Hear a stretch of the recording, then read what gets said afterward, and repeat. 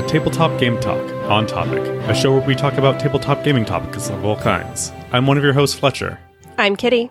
And I'm Chris. Today we're talking about those games that take up a lot of space. Sometimes that means space on the table, but often it means multiple boxes, oversized boxes, or dozens or hundreds of miniatures. These games are challenge to store and likely a bigger challenge to get a chance to play. So today we're talking about what attracts us to or repels us from these games. But first, a thank you to our Patreon friends of the show, Adam Harrison and the SGC. And a huge thank you to all of our other patrons as well. So, Kitty, you were up very early this morning. Yes, I was. You ran a 5K. I ran part of a, 5.5K. I did a lot of walking. And also the mileage was a complete lie, and it was not 3.1 miles. It was 3.8 miles. Ridiculous. But it was fun, nonetheless. Wait, it was 3.8? Yes. So was it like a 6K? Right?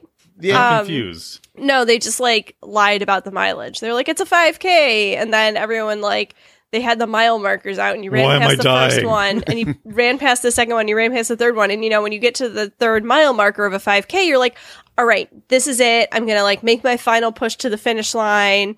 It's got to be right around the curve here, whatever. So everyone starts running again, because everyone slows down in my, range where I was.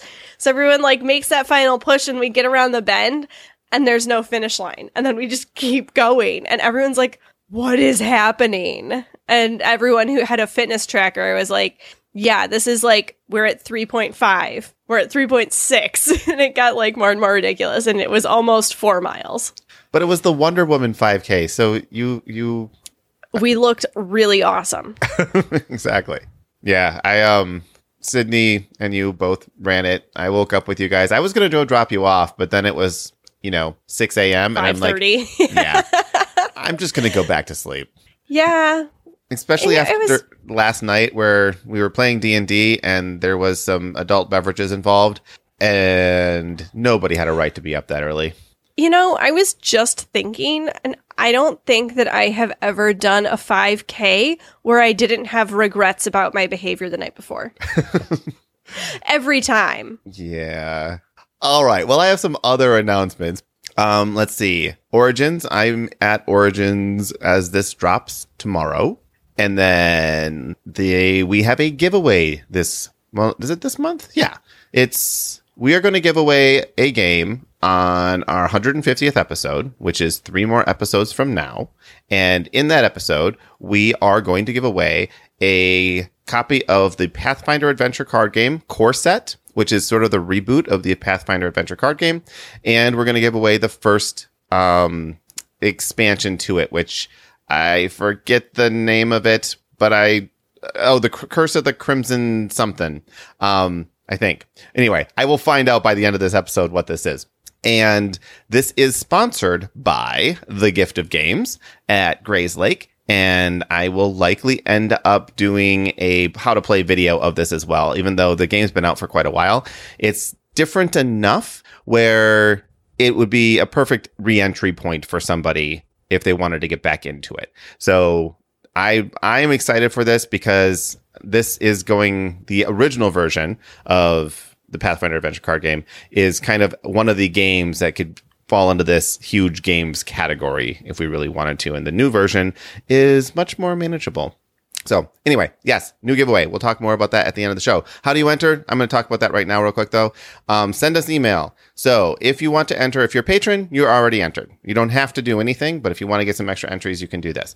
Send us an email with questions. A question, but as many questions as you want. Questions that we can pick and choose from for listener mail for weeks or months to come.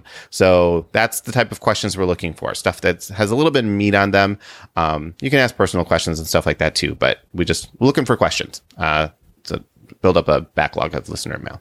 All right. We are talking about huge games. You guys were over to my house yesterday and I had 4 games on my dining room table and it took up a good quarter of the table, and I have a 5-foot by 5-foot dining room table. I'd say more than a quarter of your table. It was almost half of your table was taken up by these ridiculous games. Yeah.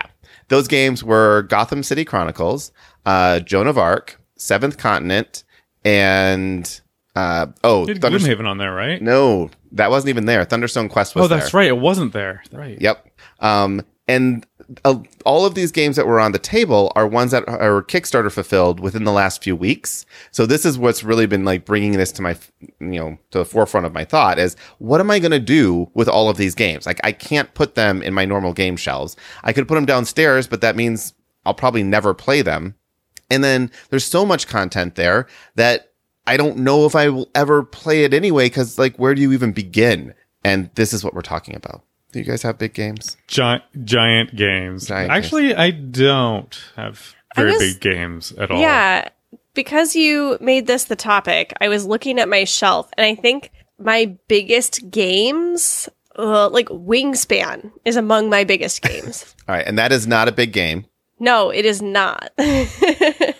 What else did I have? Risk is up there among my big games. I don't have very many of these big games, and I think it's because this kind of gameplay is really hard to get to the table. I am very busy. I have a toddler who would love to eat a bazillion miniatures. Eat every little all thing. All the pieces. He would, especially the ones that look like candy. Yeah. Right?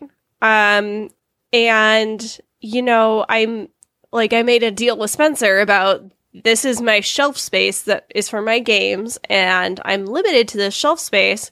So when something new comes in, I have to, make choices and get rid of old stuff. And I would have to get rid of like 6 other games to get one huge game. And is there a huge game that you would be interested in getting? So I've listed, let's see, I have about a dozen listed here. So just off the top of my head, this is what I typed in the last few minutes. Gotham City Chronicles. So this is a Batman 1 versus mini game.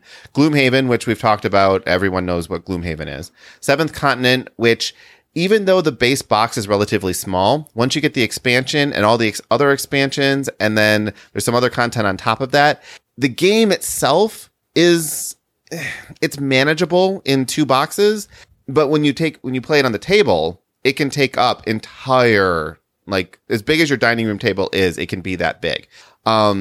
Heroes of Land, Air, and Sea. This takes up 3 huge boxes if you have all the expansions.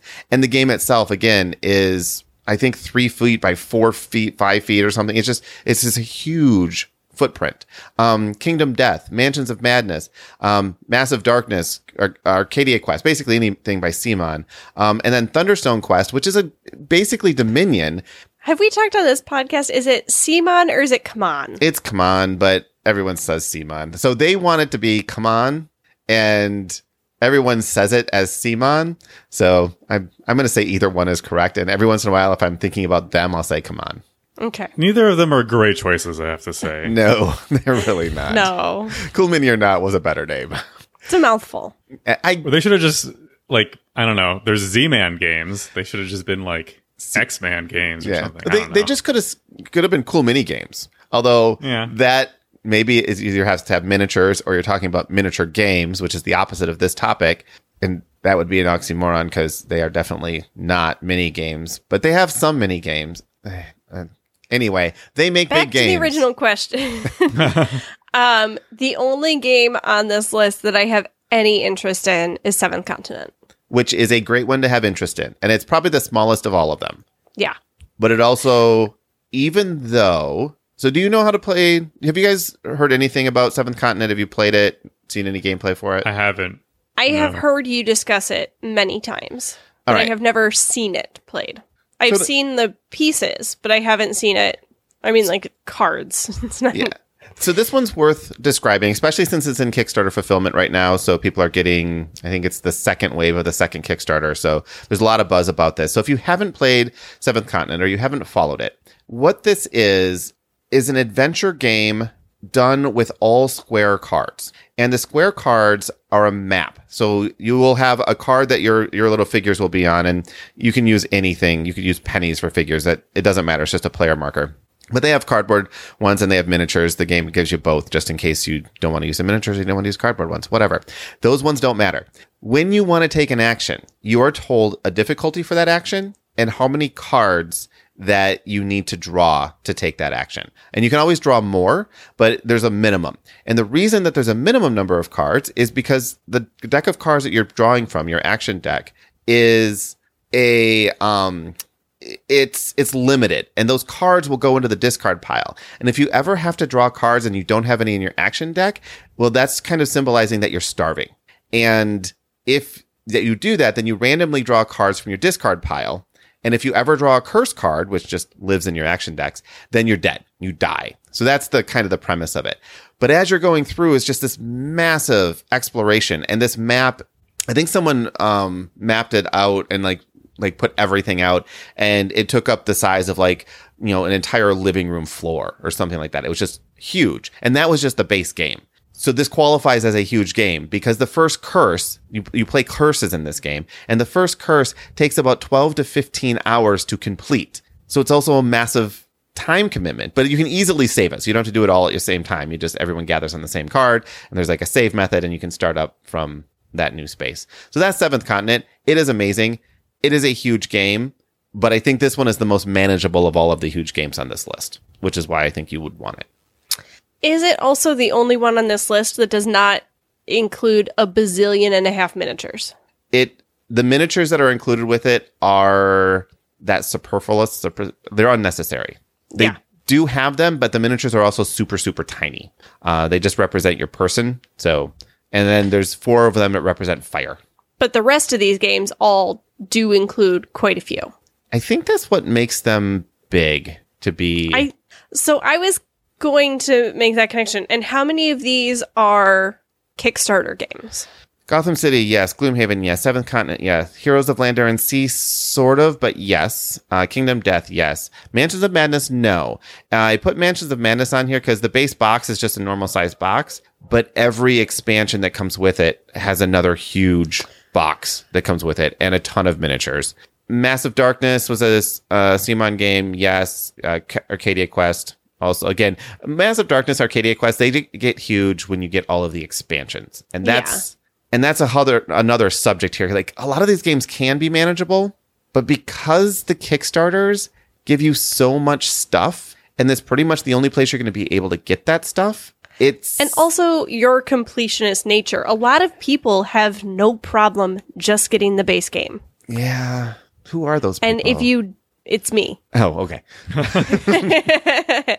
I don't have any desire to get the Kickstarter exclusive miniatures. I don't want all of these things. Honestly, a lot of these games that have all these miniatures, you don't need all this stuff. You could use any kind of tokens as long as they're distinct. It's just like flavor. And it's cool. It is so neat. I love miniatures. It's just not my hobby. So these games are unappealing to me because most of them are huge because the thing that takes up so much space is all the miniatures. Yeah, and I will say something like Mansions of Madness, because I really like this game. I don't get to play it as much as I would like to, which is essentially all of these games. But that one, I don't use the miniatures anymore. I put the miniatures in a separate box and I put them away. And I know that some people are saying blasphemy. But one of the things that Mansions of Madness does is each of the miniatures has a cardboard base that has a picture of the monster and statistics on there. So you have to look at the cardboard base for the monster stats anyway. And you can just use those cardboard bases in place of the miniatures, and you get the exact same gameplay out of it. And for me, I like it better because the pictures are actually colored. And unless I go through and paint all of the miniatures, these are just blobs of gray plastic all over the place, which are like, okay, these are just a pain to manage at this point. And they fall off their bases, so you have to glue them on, and it's first world problems. It's very true. And I think this is another, issue I want to lay at Kickstarter's doorstep. And I don't want to turn into an anti-Kickstarter person. I don't want to get on that rant again. But I do think that a lot of times to grab attention, you'll see these games on Kickstarters and it has these huge banners on it. It's like, includes 127 unique miniature figures. And it gets people to click on the game and it gets people to back it and to back it at higher levels to get all of this stuff that is really fluff. It's not necessary for gameplay so much of the time. I would say almost all of the time. Yeah. However, I don't want to make that like total, always. It's not like a hard, fast rule. Some games have really cool miniatures and they add a lot to the game. And some games I could be using meeples. Yes. I will say, though, in this hobby, table presence is a real thing, and table presence will sell games. So in a way, miniatures, a lot of these games, if they didn't have that 127 miniatures, not only would they not make as much money, but they would also probably not be nearly as interesting of a game. And that's... So here... Go ahead. So I was thinking, like, here's the thing, like, when I hear, like, includes 127 miniatures or anything like that, I think of the Kingdom Death. Yeah. And how I thought that would be fun, and then I ended up just, like, wishing that they were just all the same. And I didn't want to, like, assemble any of these things. And it's just like, can I just use a coin with an arrow on it? Because I hate this. Yeah. And I think there are a lot of other ways to have really good table presence. I love nothing more than a beautiful playmat. I think that playmats are so much better. I think that the art of a game can be so much more eye-catching because unless the miniatures are painted, it's hard to see the detail on them unless you're really close. And, this is more of a like unboxing kind of like excitement. It's the initial opening. Once you start playing with them longer, I feel like they kind of blend into the background unless you really are painting them, unless that's what you're passionate about. And if you are, great. I'm so glad these games are out there for you. They're just not for me. Yeah, the painting is a big thing. So Zombicide is another one that falls victim to this, especially if you have all the expansions. And I ran it last year at Gamehole Con, and someone was in the game and they played quite a few. And in order for me to actually be able to play that game, I had to paint the bases of the miniatures different colors, because you have your normal zombies, you have your runners, you have your abominations. The abominations are just bigger. They're easier to tell, but then you have your fatties. And at a distance, it's very difficult to see all the different types of zombies. So what I ended up doing them was just essentially painting all of their bases a color based on their type.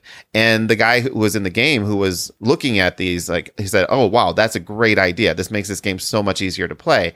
Or you could have just used pennies, nickels, and dimes, and it would have been much easier to play. It just would have been not as, fancy to look at. Right. So, and playability can be affected by that. Like, sometimes if I'm getting, even Dead of Winter, and these are cardboard figurines, how many times do you accidentally move the wrong person around playing that game? Any of these things where it's not easily distinct. And if you're counting on a ring at the bottom of your miniature, you could be using a plastic colored piece. Yep. And it would be easier. Well, and to Fletcher, to your point, we talked about the Game Crafter last week, and one of the things that I have in surplus is essentially every different color of meeple. Like they have these little plastic, transparent meeples, and I have them in I think 10 different colors, and I will use them as replacements for a lot of games that come with miniatures. Thunderstone Quest comes with miniatures for no reason whatsoever. This is a deck building game like Dominion with a fantasy setting. The miniatures just confuse the game. They're different sizes. There's no reason for them. They're just random fantasy miniatures. I immediately remove them and I just put in colored pawns in their place, and it is so much easier to play that game. So Massive Darkness, just do the same thing. Grab some big different pawns and all right, I don't have to assemble this manticore out of 57 different pieces I have to cut out, which is why I gave that game away immediately. You're talking about Kingdom Death, not Massive Darkness. Oh, yeah. Massive Darkness just has way too many miniatures. All right, let's talk about Massive Darkness for a moment. This is a CMON game, not overly successful, but major issue with just miniatures for no reason. So the way that Massive Darkness works is you have one boss monster, and then you have a number of minions that come along with that boss monster. So you'll have one figure that is like the hobgoblin, and then you'll have 8 figures that are the goblins that come with them. And when you attack, that you attack the entire horde, and the goblins act as hit points. So if I do 3 points of damage, I remove 3 goblins. Once I've removed all the goblins, then I can attack the hobgoblin. The goblins are nothing more than glorified hit point trackers, and it's infuriating that I have to sort through all these miniatures to play this game, to the point where I'm like, the game's not fun enough for me to do this. It's too much work to play. It would have been fine if it just had a single monster and he had hit points and it was actually easy to set up and take down. The game is good enough for that. It's not good enough to have to sort through hundreds of miniatures. Is this just a venting episode? I don't think so, because I have a question for you. All right. Do living card games count as huge games? I think in many ways they can, as far as how you manage that collection. Because huge games have, we mentioned 2 of them in the opening. That's basically storage and table presence. Although a living card game probably doesn't have a huge amount of table presence, depending on the card game, you do end up getting into this weird storage thing. It's actually worse with collectible card games. Because where do you put all your extra cards? With Dice Masters, where do you put all your extra dice? You have all of this stuff, and you have to sort them. Arkham Horror, an amazing game. There are thread after thread after thread about how X, Y, or Z person stores their Arkham Horror cards, and I store them differently. And I spend probably as much money on storage for Arkham Horror as I do on the game itself. It's almost absurd, but the game, I can't not get it. So is it taking up more shelf space than something like Gloomhaven? Yes. Arkham Horror right now I have an entire dedicated shelf. And if you were doing the IKEA square cubbies, it would be 3 cubbies worth of shelf for Arkham Horror, the card game. That's a lot of cards. It is a lot of cards. I think that's almost trickier. That I realized what it is. I forgot it, but now I remember what my biggest game is. Time Stories. Yeah. Because you've got the base game and then you have all the expansions. And the base game is not a small box. It doesn't need to be as big a box. I feel like it's a very empty box, but it is a big one. And I've got, 5 expansions sitting on my shelf? It takes up a lot of space. Yeah, well, then there's 3 more to that series that you don't have yet. That I don't have on my yet. Shelves. Yeah. And, these ones where you keep getting expansions, especially ones where it's more of a campaign. You have to get the expansion to continue to play, like a living card game. It takes up so much more space, and it's so hard to get things out of there. Because even though I'm probably never going to play the first Time Stories again, the first expansion, whatever, the first 3 that we've played through, I'm probably never going to get back to those.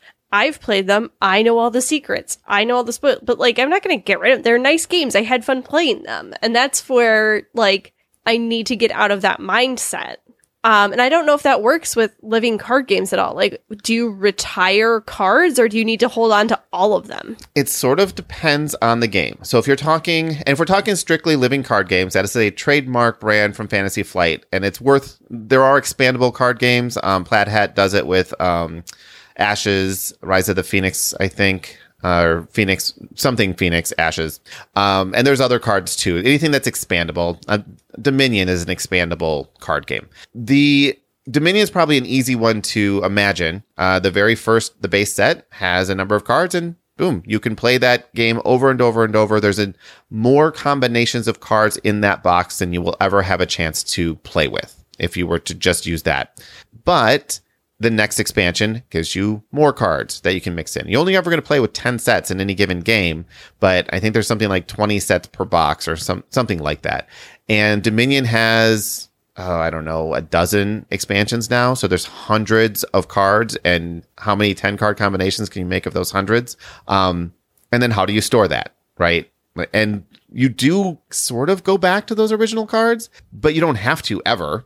Arkham Horror, you will go back to the player cards for sure, but you may not revisit the scenarios once you've played them through. You unless you really, really love the game, you can play the scenarios over and over and over. But oftentimes people will just play it once through and they'll be done with it. If you're talking about Game of Thrones or any other competitive living card games, yeah, you're going to want 1 or 2 cards from each pack, but a lot of the cards are just going to be, cards you're going to ignore. You're never going to use them because they're just not good enough for your deck. So you run into all of these issues of, I love this game. I want to have everything, but I'm only going to ever use a fraction of it. Or once I've used it, I'm never going to use it again.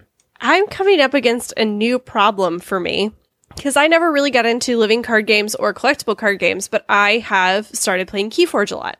And I have some really bad decks.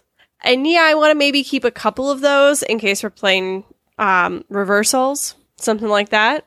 But like all of these mediocre decks, like what do I do with them? Yep. They're just clogging up my shelf. I don't want to play with them. I don't want to throw them away. Nobody else wants to buy my mediocre decks.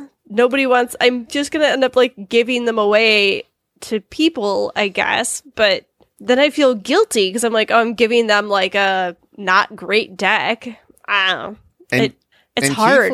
And Keyforge is one of the easier decks or easier card games to store because you're just storing decks. Like you don't have to sort them. You just have to put them together as a deck and put them someplace in a container, wherever you happen to put it, which makes it very easy to store. But you're right. Do you really want to store these decks that you're never going to play again? Just throw them in the trash. What am I going to do with this? Yep. And you literally At least recycle them. Okay. Sorry. Recycle them. Throw them in the recycle bin. And when I say recycle, I mean put them down the garbage disposal. That's a test of a good garbage That'll disposal. work out well. Yes. One of the things that I did with some common cards, like, I don't remember what game. Oh, no, it was my Star Wars, the living card game. I had some extra packs because I wanted to get a particular card, but the rest of the cards in there were totally extra. So I would take a 2-inch or 1-inch circle hole punch that to punch holes in paper, and then use a magnet that is a 1 or 2-inch magnet and stick those to it, and now they become refrigerator magnets. So it's like art refrigerator magnets. Oh, good. I don't have enough of those. But you're doing air quotes. They become art. Yes. Well, some of this card art is really, really good. Thanks, Jackson Pollock. This is art now. Well, board games are art. I think we may have done an episode on that. Board games as art. I'm pretty sure we did. I don't think we have. I always thought of them as essentially when you put them on your shelf, you're putting them on your shelf to display. If you never play it, it's still art to look at. Shelf candy. Shelf candy. Hashtag. All right. Shelf so we candy. Were you not here for shelf candy? No, that sounds like lead paint. Hey, that's my original What are you getting Twitter into? Just shelf candy? This is how you get lead poisoning. We should totally start a hashtag shelf candy on Twitter. And I got a whole bunch of them. And I need to follow that. Go search hashtag shelf candy, and they're all tweets at me of people's board game shelves. That's awesome. It's amazing. Let's do it again. Our listeners are great. I love it. Yeah. Any tweet with a at hashtag me your shelf candy. Yeah. Any hashtag shelf candy tweets in the next 3 weeks is also an entry into our giveaway. However, if you do hashtag shelf candy, hashtag self candy at the same time, you next to your shelf, you get double points. Self shelf candy. All right. If you are in the shelf candy selfie, we'll give you an extra entry there. Kitty, you're the one that's processing all this. Actually, no, Fletcher, you are, because you're the one that made the rule. No, I take it back. I just thought it would be funny. All right. Speaking of funny, we have a decent amount of input on this one. So who wants to go first? All right. Well, let's hear from Anne first. All right. So Anne says she likes big games, but she's pretty picky about them. She cannot lie. I tried so hard Get to just not put call. that in there. Come on, it was just thrown up there. I had to hit it. So she says, I certainly weigh the cost against the number of times I'm likely to play. I really struggle with Anachrony, finally borrowing a copy to make sure I'd like it before going all in. Since then, I've sought it out at conventions and had so much fun playing just the base set. Part of the dilemma is developing a group of people who want to play the same game repeatedly and often enough to remember the rules.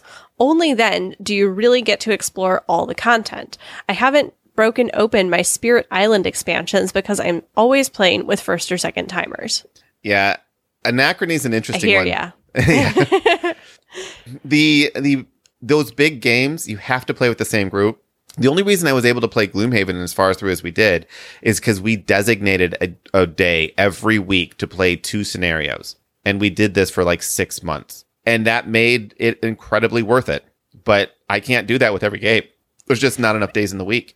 And it's hard because, when you're making that choice, there are dozens of other games that you could play once, that you want to play once, that aren't getting to the table because you're playing the same game over and over and over again. Yep. It's a pain. And Anachrony is interesting too, because Anachrony is a big box game. It's a Euro game for sure, but the base game doesn't have anything in it besides cardboard. And some actually, no, I think it's just all cardboard. But they have an expansion that is literally a box that almost the same size as the original, that is just big plastic miniatures that you put your workers in, and it becomes a worker placement game with these giant miniatures. And I've only ever played it with the miniatures. I don't think I would ever play it without the miniatures, but they're completely unnecessary. They do, I will admit though, they give a sense of immersion that you wouldn't get if you were just playing with the cardboard. And I feel a little guilty with that, but Anachrony I can still all fit in the base box. I can pack it all together. So, Anne, I will be bringing it to Origins and hope to play a game with you. Let's see. Should I go next? Yeah. From Eric? Yeah. There was one I was looking for, but yeah, you go next. Okay. So Eric writes in, he says, for huge games with minis, I have stuck to the one game, Mansions of Madness.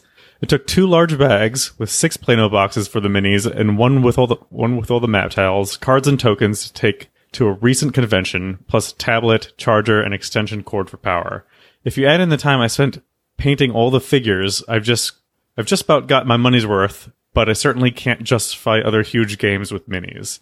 If you have a regular group who will play these games that typically take longer to set up and play, then I'm sure you can justify them. But the $30 to $80 Euro and party games I also buy get a lot more play with greater range of people. In my case, I would just have to accept that any other huge game I would buy would be solely for me and not see regular playtime. Yeah, so, I think this is a great point. It's like almost the bigger a game is, the less likely it is to get played. Like, at least that's the rule in my house, is that the more setup time, the harder it is to play, the more bits and pieces there are, the less likely it is to make it to the table. And I'd rather play, I've got some really great, like, pocket-sized games that you can just take and go, and they get played so often, and they're so much fun, and I don't feel like I'm missing out too much on these big game experiences.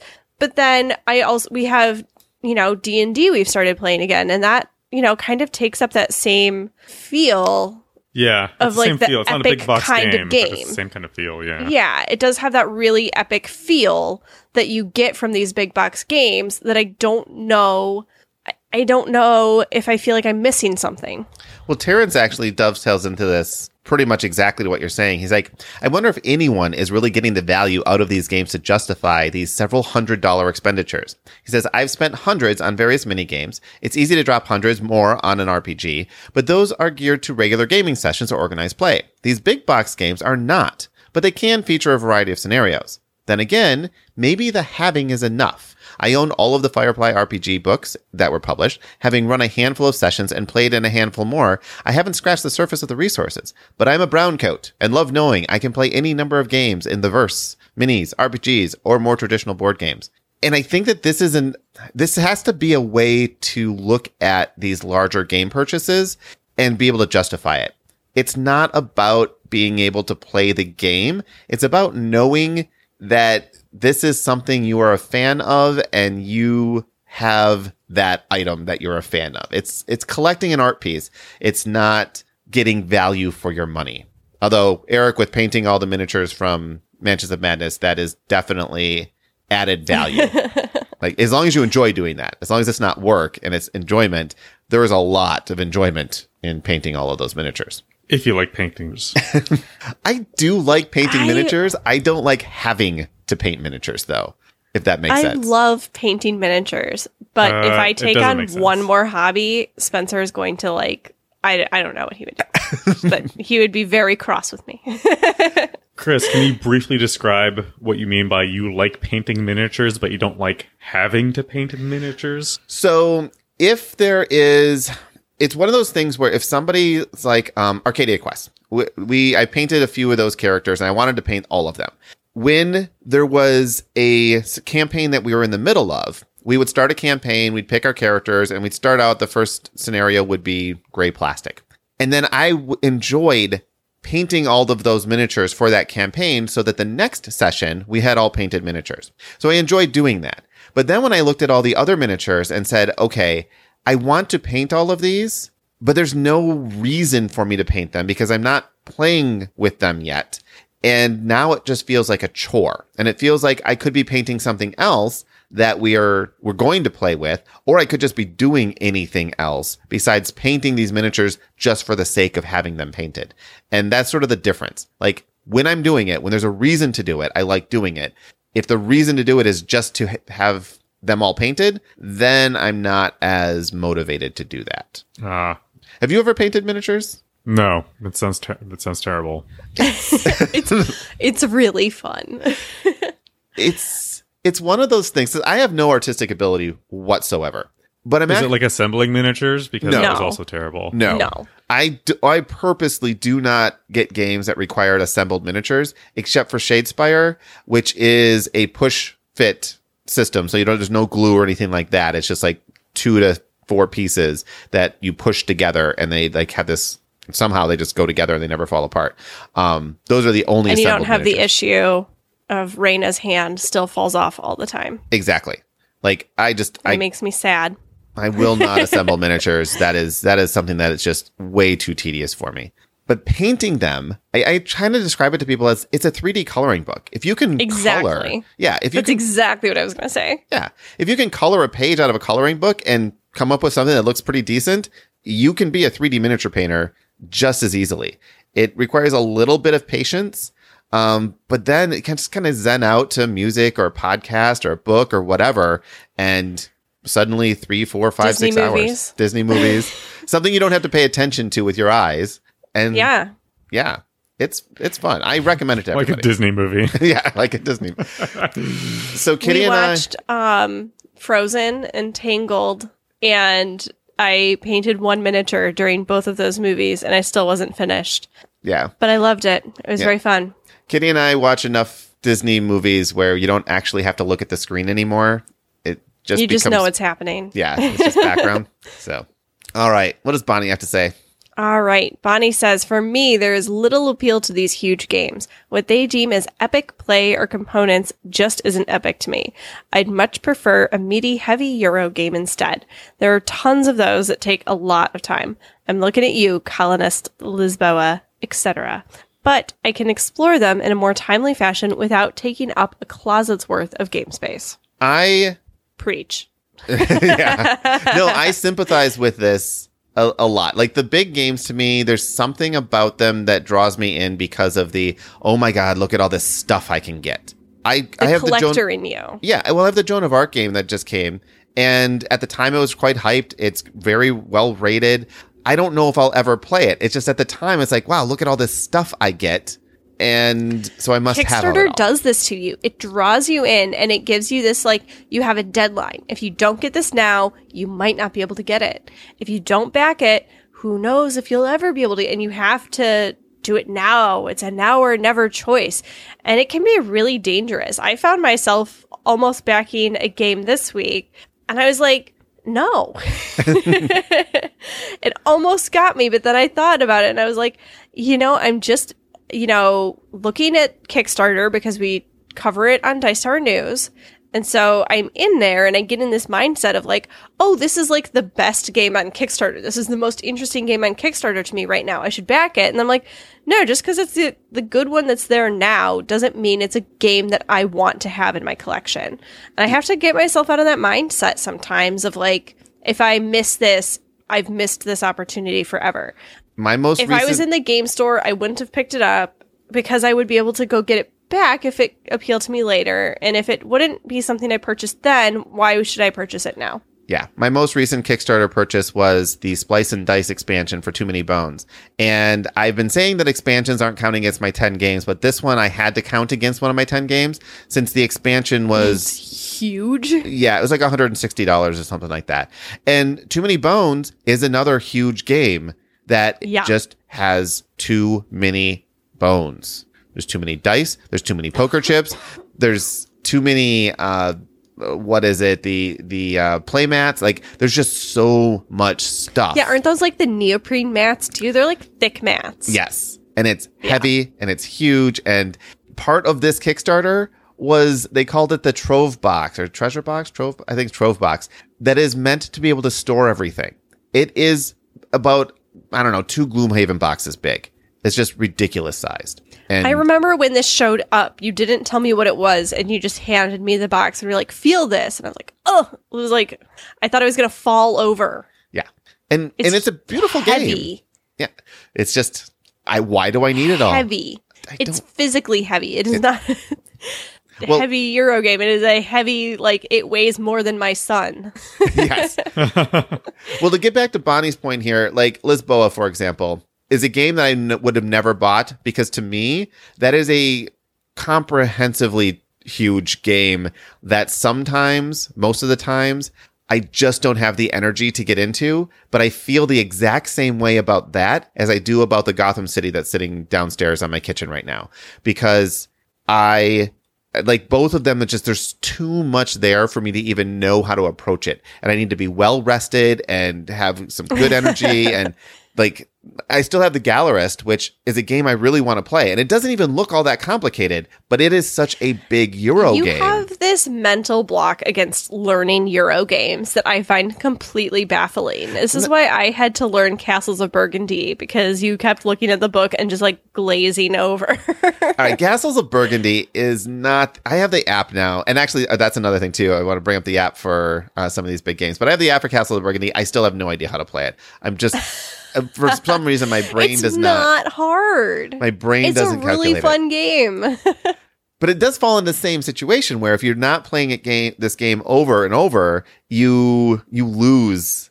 Like, it becomes an investment every single time you want to get it back to the table. I will say... Disagree. I'm with Bonnie. I'm with Bonnie, too, in spirit. But I will say that Gloomhaven is coming to Steam and should most likely be coming to like tablet or mobile, and super looking forward to that because I will play these games that are like ported to mobile. I will play those over and over and over because there is no setup, there is no teardown, and the game is handling the fiddly rule bits for me. And I love board game ports. That's all I have to say. I want to love them, but I find myself really into it for a little while, and then I burn out on it. Well, yes, it's like any game. Like most video games, you're not going to play forever. You're going to play it, and then you're going to be done and move on to the next one. Unless it's Diablo. Well, that's true. I've actually gone back to Diablo multiple times in my life. I don't know what it is about that game. I think it's a slot machine. It's a slot machine. I just play it for like years and years and years. Just keep playing it. And that and Civilization. I don't know. Yeah. Well, on Sean Clever, you guys should download that app. It's a roll and write. The game itself is incredibly addictive. The app won the Geek, what is the Geek Awards, the board game? Golden Geek Award. It shouldn't have. The app is atrociously bad. The game is very good. I just wish it wouldn't have won for best app because the app is terrible. It is just terrible. It does play the game though. And I will say it plays the game. It plays the game in solo mode only. There's no multiplayer. The achievements are weird. The interface is messed up half the time. The sound, when you start the app, it'll kill any like podcasts or anything you're listening to. So then you have to go back and start your thing. And so that they're using the wrong sound channels. As an app developer, I assure you, It is a terrible app, but the game is good. And as a solo game, Ganchan Clever will keep you busy. It's worth $1 or $2 or whatever it costs to get that game. 2 out of 5 stars. I would say 2 out of 5 stars. Well, I would give it 5 stars for the game, 1 star for the app. So, all right. Well, this is taking longer than I thought. He says about every episode we ever get past 45 minutes in. Fletcher, why don't you do Trevor's? Okay. So Trevor writes, my limiting factor hasn't been the space, but time. Large games tend to consume inordinate amounts of time. It helps when I can do something else while the kids take care of the setup, like today. But that non-game play complexity is something I struggle to have patience with. Things like setup, takedown, board management, etc. If it flows, great. If there's a lot of extra upkeep, well, maybe let's just keep playing something small and quick instead. Yeah. So basically, Trevor's kind of echoing our realistic feelings about these huge and complicated games. Well, I mean, a space is a limiting factor for me. Let's be. Yeah. I live in a small condo, so. Yeah. I'm trying to live that Marie Kondo life. I'm only keeping my games that spark joy. And I find that the huge games are not the ones that, when I look at the box, I feel anxious. I don't feel like, yes, I want to get this out and play it. I feel like, oh, that's a lot of work. I would really like to play it. I remember having fun when I played it, but I also remember how much work it was to put it up, to tear it down, and remind everyone of the rules. And now it's been so long since we played. It's going to be starting at square one. Yeah, Go ahead. Oh, all right. I can say about half of my big games are exactly that, where I look at them and I'm like, if I never open those boxes, I'll be just fine. And others, though, like Arkham Horror, I reveled in finding the solution that finally was like that. This is my storage solution, and I love it, and everything's organized, and it feels good. Of course, then once I do that, I'm like, well, if I play it, I have to actually pull things out of where they're supposed to go. So now is it too well stored where I never want to play it? But I'll play it. We're going to bring it on a cruise that we're going on in September, and we're going to play through a campaign on the cruise. So I'm going to make it. Sounds good. All right. Do we have any more thoughts on huge games? Yes. I don't want to vent about them, though. But I do think... Do we have any more positive thoughts on huge games then? I don't know. So I do think that if you're looking at a huge game, you should... And my advice to... It's basically a gameaholic to other gameaholics. Look at the game. If you're going to invest, and some of these games are like upwards $400 or $500 to go all in. Kingdom Death Monsters was $1,500 to go all in, and you would get deliveries over the next 5 years. Kickstarter does this. Most games will do this now because the one time they have to engage with their customer is up front, and that's where they're going to make all their money. That's where they're going to make all their extra sales. Making an expansion to a game, especially if it's a game in a low print run, is financially not feasible. So if you can make all the expansions up front and you know exactly how many you have to print, this is why we're seeing more and more of this. And you just have to look at it and say, is this something that I will play by myself or enjoy owning even if I never get to play it, or I have a group with it that's willing to play this with me and they're willing to financially kick in to make that commitment. If any one of those is true, go nuts. Get the game. If one of those is not true, you're probably just getting sucked in by the fact that it's like, ooh, shiny. So that's me. I can't cure myself, but if I was to give someone advice I wouldn't take, that's my advice. Seem reasonable. I think my thoughts are choose one huge game to be your huge game. Find the one that you love and have that be like, if you're trying to have a well-rounded collection, it is fun to have one huge game that like you can pull out and it has that huge table presence. It's really cool, but you don't need every huge game. Yeah. And then you can know those rules too. You don't have to relearn the rules. Yeah. You can be the expert of that game. And if you're part of a gaming group where everyone has their own collection, then you get to be the expert of your huge game, and you still get to occasionally play the other people's huge games that they have to be the expert on. And then you get a little bit of a taste of several different huge games, maybe. Yeah. Fletcher, do you have final advice? Get people to buy huge games for you so you don't have to deal with them. That is probably the best advice. Be friends with Chris method. Yeah. Yep. Nope. That is probably the best advice. I will give you that. Also, get an organizer, because the huge game that I play most often, Gloomhaven, the normal setup time for that is terrible. Like, you just spend 30 minutes trying to set everything up. Looking at that font, those tiny letters. Is this the right piece? But when the guy who owns the game, he bought an organizer for it. I think it was like $30 or something like that, and it was wood, and it actually make it all fit inside the box too. That cut down setup time from like 30 minutes to like, I don't know, 5 or 6. It was pretty amazing how much quicker you could set up a board with the organizer. It was great. Well, what's interesting about that too is those organizers can cost sometimes as much as the game. Like that Gloomhaven one takes you hours to put together, and it's not cheap.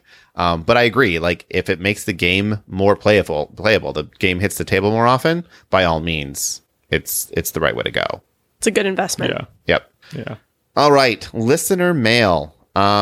Kitty, I think yours should go first. All right. Justin from BGG says, I think in the most recent episode, you mentioned that BGG looks terrible and outdated. What forum website should it look like to be more modern? This is the only forum website that I visit, so I don't have another example to compare it to. So I think part of the problem is that forum websites in general are kind of outdated. It's a very like 90s thing. A lot of people don't use forum websites very often. So it's hard to compare. The websites that I use most often that sort of fall into this category are Facebook or Reddit. So I'm part of several like parenting groups and game groups through Facebook, and those are easy. Just, honestly, it's really the mobile friendly aspect of BGG. It is so unmobile friendly. And as somebody who mostly engages with these websites through my phone, BGG is impossible to read. You have to scroll in past all the ads on the sides that you can't figure out, and there's nothing, like, all the click things are so tiny. It's just really hard for me to use. So that's my take on it, is that it's very unmobile friendly, and there's nothing per se that's wrong with it. It's just not friendly for my usage style. The term it does look old school. Yeah. It does. It just looks old school. So the term we use in the industry is it is not responsive, and in saying that it doesn't adjust to different screen sizes very well. There are ads everywhere. It gives you the exact same page on your phone, on your tablet, on your computer. It is just a smaller version of that same exact thing. So and that's not how mobile device websites work. Yeah. And there's ads everywhere, but I don't actually begrudge it that, because you can spend Geek Gold to get rid of the ads if you don't like the ads, because the ads can be a little more cluttery, but that still doesn't make it responsive. The other problem with Board Game Geek is a few years ago, they started doing a redesign, and they only went halfway and then just stopped. And I actually did not support them this year, specifically because the last 2 years they've been promising to finish this redesign and nothing has happened from it. Nothing. So I'm so annoyed that this is one half design one way and one half design the other way. That I'm like, something, make some progress, any progress. And I'm more than happy to throw money at you. But right now, I don't see any changes happening in the last couple of years. And I'm like, so what are my funds going towards? And it just, it frustrated me. That said, Board Game Geek is the best source of board game news, information, conversations. So we go there because we must. And I'll keep going there, and I'll keep clicking on ads, and I'll keep participating. I just want them to have one coherent look, and I want them to be able to be usable on a mobile device. Yeah, I want it usable on a mobile device, and I want it to not have 1, 2, 3, 4 different columns on their homepage that you have to scroll side to side to look at. Yeah, and if you click on any game, you're going to get a completely different interface. It's a different logo. It's a different sidebar. It's a different interface completely, which is a much more modern interface. That interface is fine. I don't like the hotness on there as much, but it's fine. It looks much better, but it's still it's this mixed. It's just mixed as for one thing, and it does not present on mobile. This does present, the game pages do present much better on mobile though than the homepage. I'll give it that, because the game pages are much more mobile friendly, and this is where they're trying to go. It's just the homepage is the first thing you see. Do that first, or at least do it now that you've proved out the design works on the other stuff. So I don't have any influence. The other thing is their search is not great. Yeah. But again, I will continue to support them. Just not this year, boycotting 1 year, but I will support them going forward. All right, one more. This one is regarding game design. Emily mentioned on the forums, or wrote on the forums. She said, in the most recent episode, you guys discussed creating games and how you thought creating a rule book was key to getting your game further into development. All right, so this part I agree with. And then she says, I disagree. Emily. She's right. But we'll continue with her rationale here. My partner Raymond and I started prototyping our game, City of the Big Shoulders, and playtesting without a rulebook, and got months into playtesting stage without even having a draft of the rules. The game was over. Isn't that Chicago? I'm sorry. City of Big Shoulders? Yeah. I think so, yeah. Okay. Sorry. Just keep going. She says the game was over 1.5 years into development when we finally got rules down. I guess I'm saying that this doesn't have to be a hindrance. Don't let the rules trip you up. If you have a simple game or a game that you know really well floating around in your head, don't let documenting everything stop you.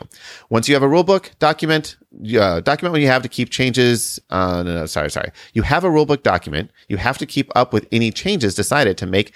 And if the game is not at least 85% done, you're going to have a lot of work to do making those changes along the way. The amount of work involved in developing a game is extensive, and sometimes you have to pick and choose where to put your energy. Getting out there and playtesting your idea is far better than theorizing without input. So don't stress if you don't have something on a paper. Also, one thing that I find really helps me thinking about the games I want to develop, my partner has now published 2 games and recommends starting with story as opposed to mechanisms or mechanics, depending on which word you want to use. A lot of the people have a tendency to start with mechanics of a game because they really like some aspect of it. But if you come up with a story first that you want to tell, a lot of times the mechanics will be driven from that.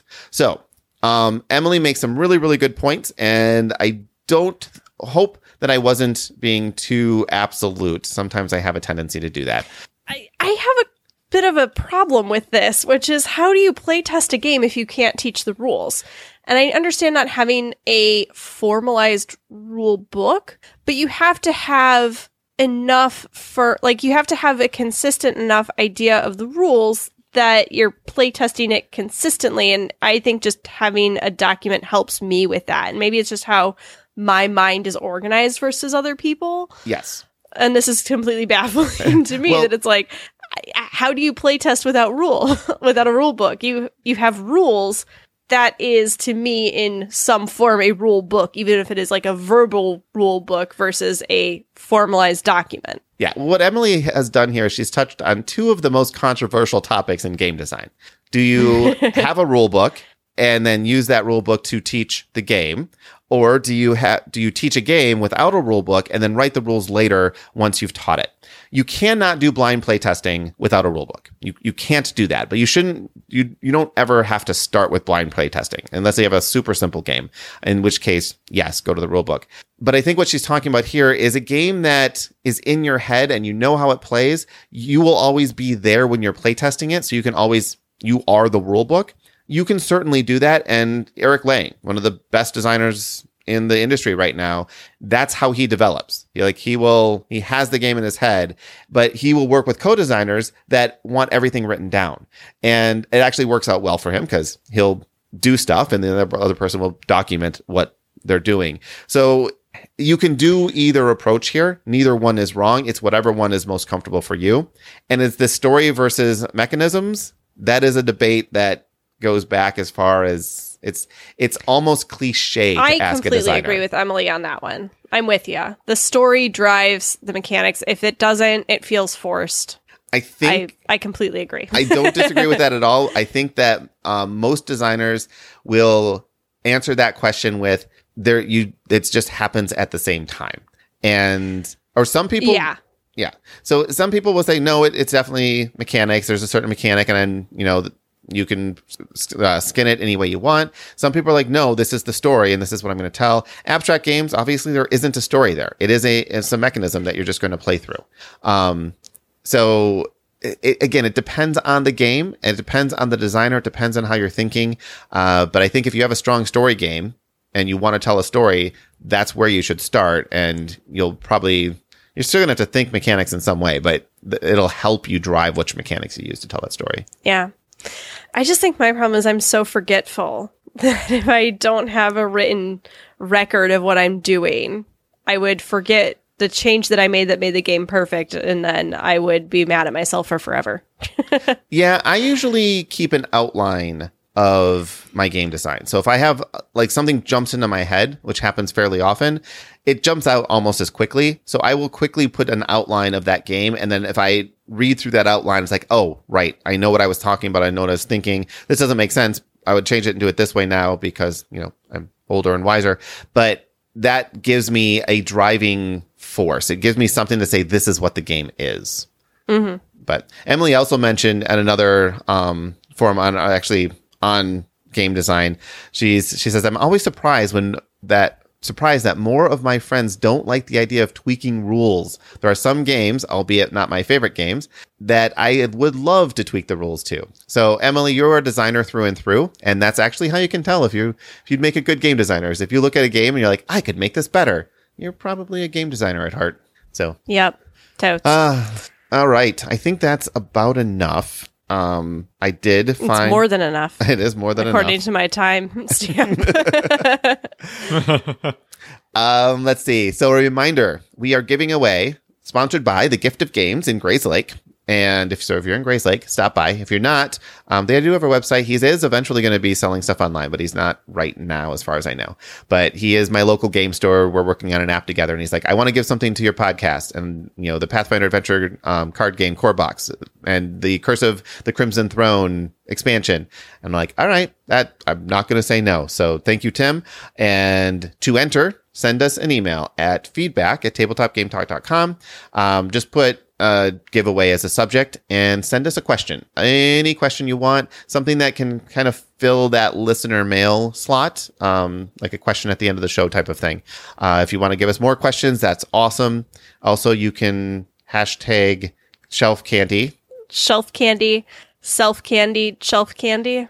Let's just stick with shelf candy. That'll be easier for me. And if you're a patron, you're already entered, but these other methods will give you another entry as well. We will do that drawing on our 150th episode, which is 3 weeks away. So you have about 2.5 weeks to enter. So the Friday before that Tuesday, I'll find out the actual date later, but the Friday before the 150th episode. I will be at Origins this week. So if you're at Origins, probably the easiest way is to shoot me a tweet at Game Master Chris if you don't already have contact information. I don't know that I'll be checking email regularly enough for that to be a good way to communicate with me. But if you want to meet up for a game, let me know. And our Gen Con show, just a reminder, that is Friday at 8 p.m., not 6 p.m. So 8 p.m. on Friday. It's in the stadium, and show up. Lots of people go away with stuff. So it's where I just unload all my extra stuff. You can follow us at Facebook /Tabletop Game Talk Podcast, Twitter @Tabletop Game Talk. Well, Tabletop Game TLK.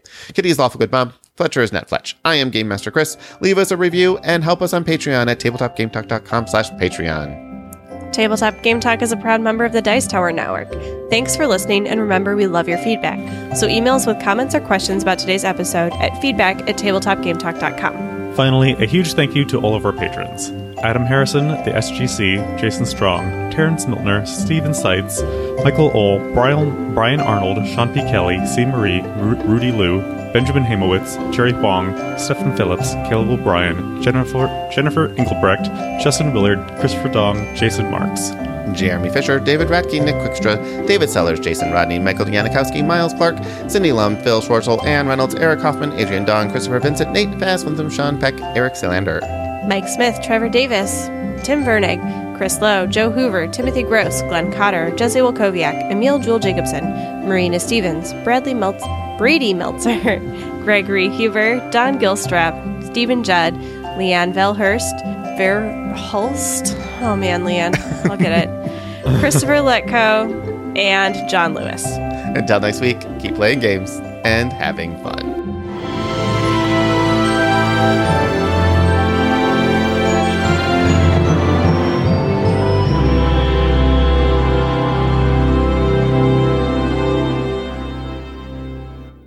All right, this was definitely harder to do not seeing your faces. I know. Not too bad, though. Yeah, it wasn't too bad. I could never tell if Fletcher was there or not. So I'm like, I'll just wait to see if his little green circle shows up or not. And I don't know if Fletcher's there. You guys didn't get to see my really topical Thanksgiving t-shirt. Happy Thanksgiving. Okay.